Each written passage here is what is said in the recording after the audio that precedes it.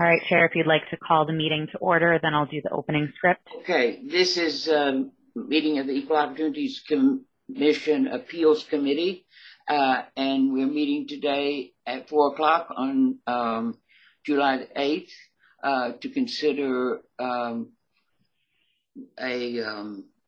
case that's on appeal. You have received the agenda of the meeting for today, and I would like to ask if there's any public comment. I don't. Chair, we're calling the meeting to order at 4:03. Yeah, okay. So the meeting is now called to order at 4:03, and I notice that you've received the agenda of the meeting, and the first thing on the agenda is public comment.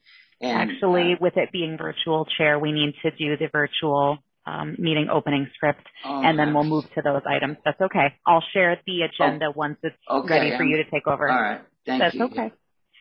Welcome to our virtual meeting. We're going to cover a few basic items before beginning. If you lose connection at any point during the meeting, you can reconnect by clicking the link or calling the number in your original email. To members and city staff members, if you are able, please activate your video and keep it on for the duration of the meeting. Staff, if you are able, please activate your video when you are speaking. The chair and committee staff are responsible for muting and unmuting committee members. Use the raise hand feature when you'd like to be recognized to speak, ask questions, or request a roll call vote. During any roll call, all panelists will be unmuted briefly. And I'm sorry, I lost my track. I was muting Melanie so I could focus. I'm so sorry. I think I left off the chair and committee staff are responsible for muting and unmuting committee members. Use the raise hand feature when you'd like to be recognized to speak, ask questions, or request a roll call vote. During on a roll call vote, all panelists will be unmuted briefly. Staff, click raise hand when you're asked a question. The chair will do their best to call on committee members in the order in which hands are raised.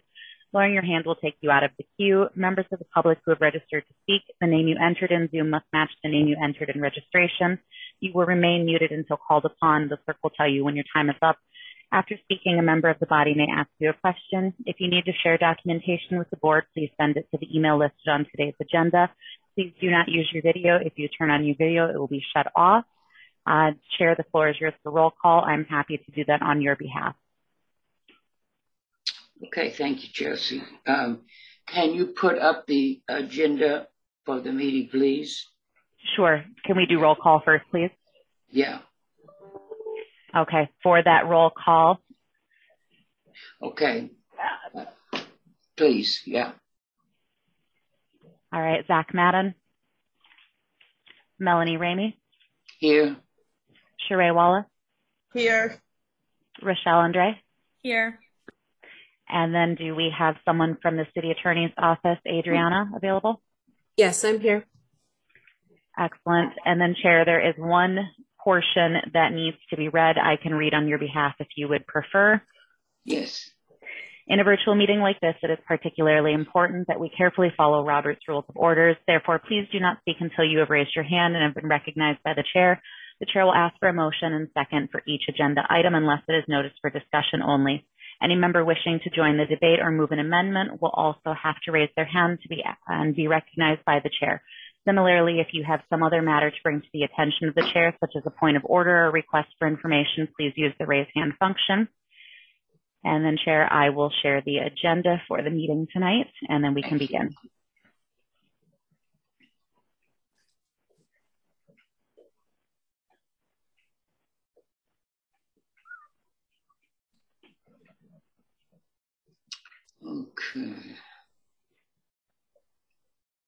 Okay. Now the next thing on the agenda is the public comment. And I don't see any public comment or anybody. Is there anybody appearing on the Zoom to make a public comment? I don't see any. Chair, there's no one attending, and I do not have any registered speakers for tonight. Okay, fine. Thank you. The next thing are disclosures and recusals. Does anyone on the committee have a disclosure or recusal? Okay, hearing none, we will now need to have a motion to go into closed session.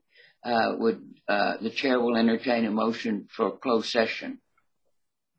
Section the motion. Okay, is there a second? Sorry, so we need somebody to actually make the motion. Well, I thought Sheree didn't make the motion. Oh, she's seconded. I make the motion to go in closed session. Okay. Sheree, if you could just cite the statute here. I don't know if you can see my cursor, but under 2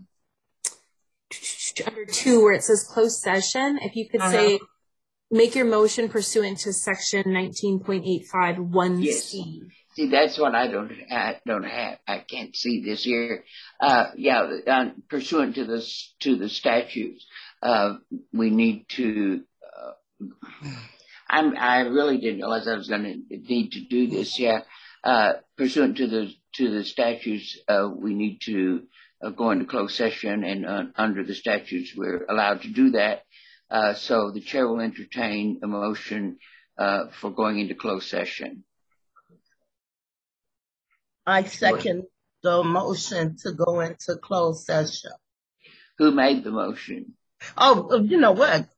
Sheree makes the motion to go into closed session under section 19.85. Yeah. Okay. And was there a second to the motion? Rochelle will second the motion to go into closed section pursuant to 1985 1C. Thank you. Yes. Will you call the roll, Chelsea? Melanie Ramey. All those in favor of going into closed session? Melanie Ramey. Yes. Sheree Wallace. Yes. Rochelle Andre. Andrea, yes. Chair, give me one moment to stop the recording, and I'll let you know once we're in closed session.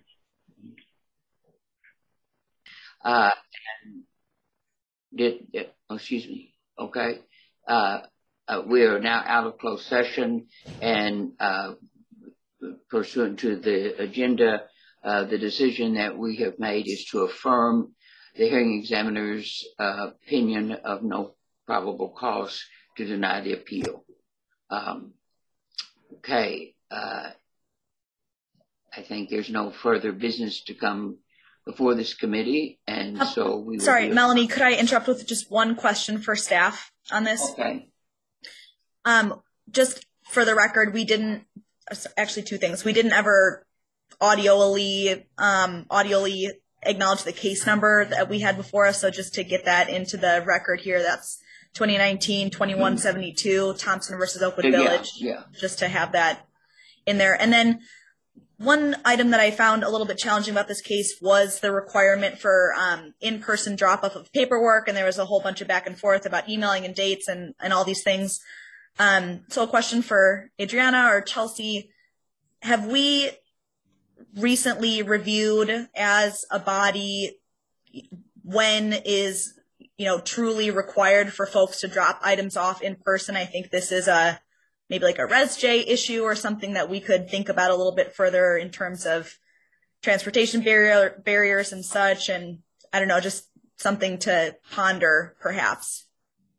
I know this is a legal matter, so it's, different than a lot of paperwork, but I would just be interested to hear staff response to that.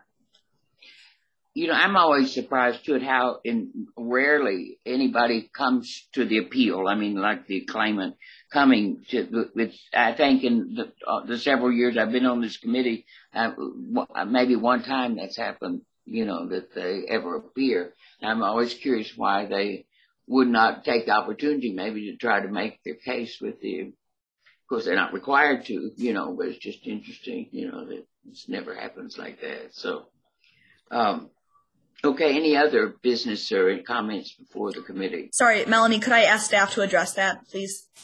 Yeah, and I don't, I think, and I don't want to pass the buck, but it might be more of a question for, DCR staff. Yeah. I would say I don't think that we've probably reviewed any of these policies, recently. I don't think it's a bad idea. I mean, there's certain, if there's language in the rules of the EOC or the ordinance about service requirements or physically dropping things off, things like that, I would think that those things would be open to modification. The rules are created by the commission. So, that's certainly something to be discussed. Yeah, that's a good idea. Yeah. Yeah, I mean, I do just see the barrier for, requiring in-person materials, especially if they have been submitted electronically, to be a real issue for some folks, get downtown and drop something off in a timely manner. So when we're thinking about, racial equity analysis or, I think it's important to. Well, I think all rules and policies need to be looked at periodically anyway, because times change and situations change. So thank you for bringing that up. Is there any other comment or question that anyone has before we adjourn? I was just going to say, you may want to ask that be put on the agenda for the full commission, a future meeting or, at some point, if you wanted to discuss that or bring that to staff's attention, that might be something for the full body to take a look at. Okay, good. Thank you. I think that would be a good idea to do. Yeah. Okay. Anything else? Hearing and seeing nothing, I will declare the meeting adjourned. I think we need a motion to adjourn. Sorry. You have to have a motion for adjournment of this. Okay. The chair will entertain a motion for adjournment. Second. I'll move adjournment. It sounds like Sheree seconded. Yeah, Sheree. Yeah. It's been moved and seconded, we hope, to adjourn. So all those in favor of adjourning, say aye. Aye. All those opposed, same sign. We are adjourned. Thank you.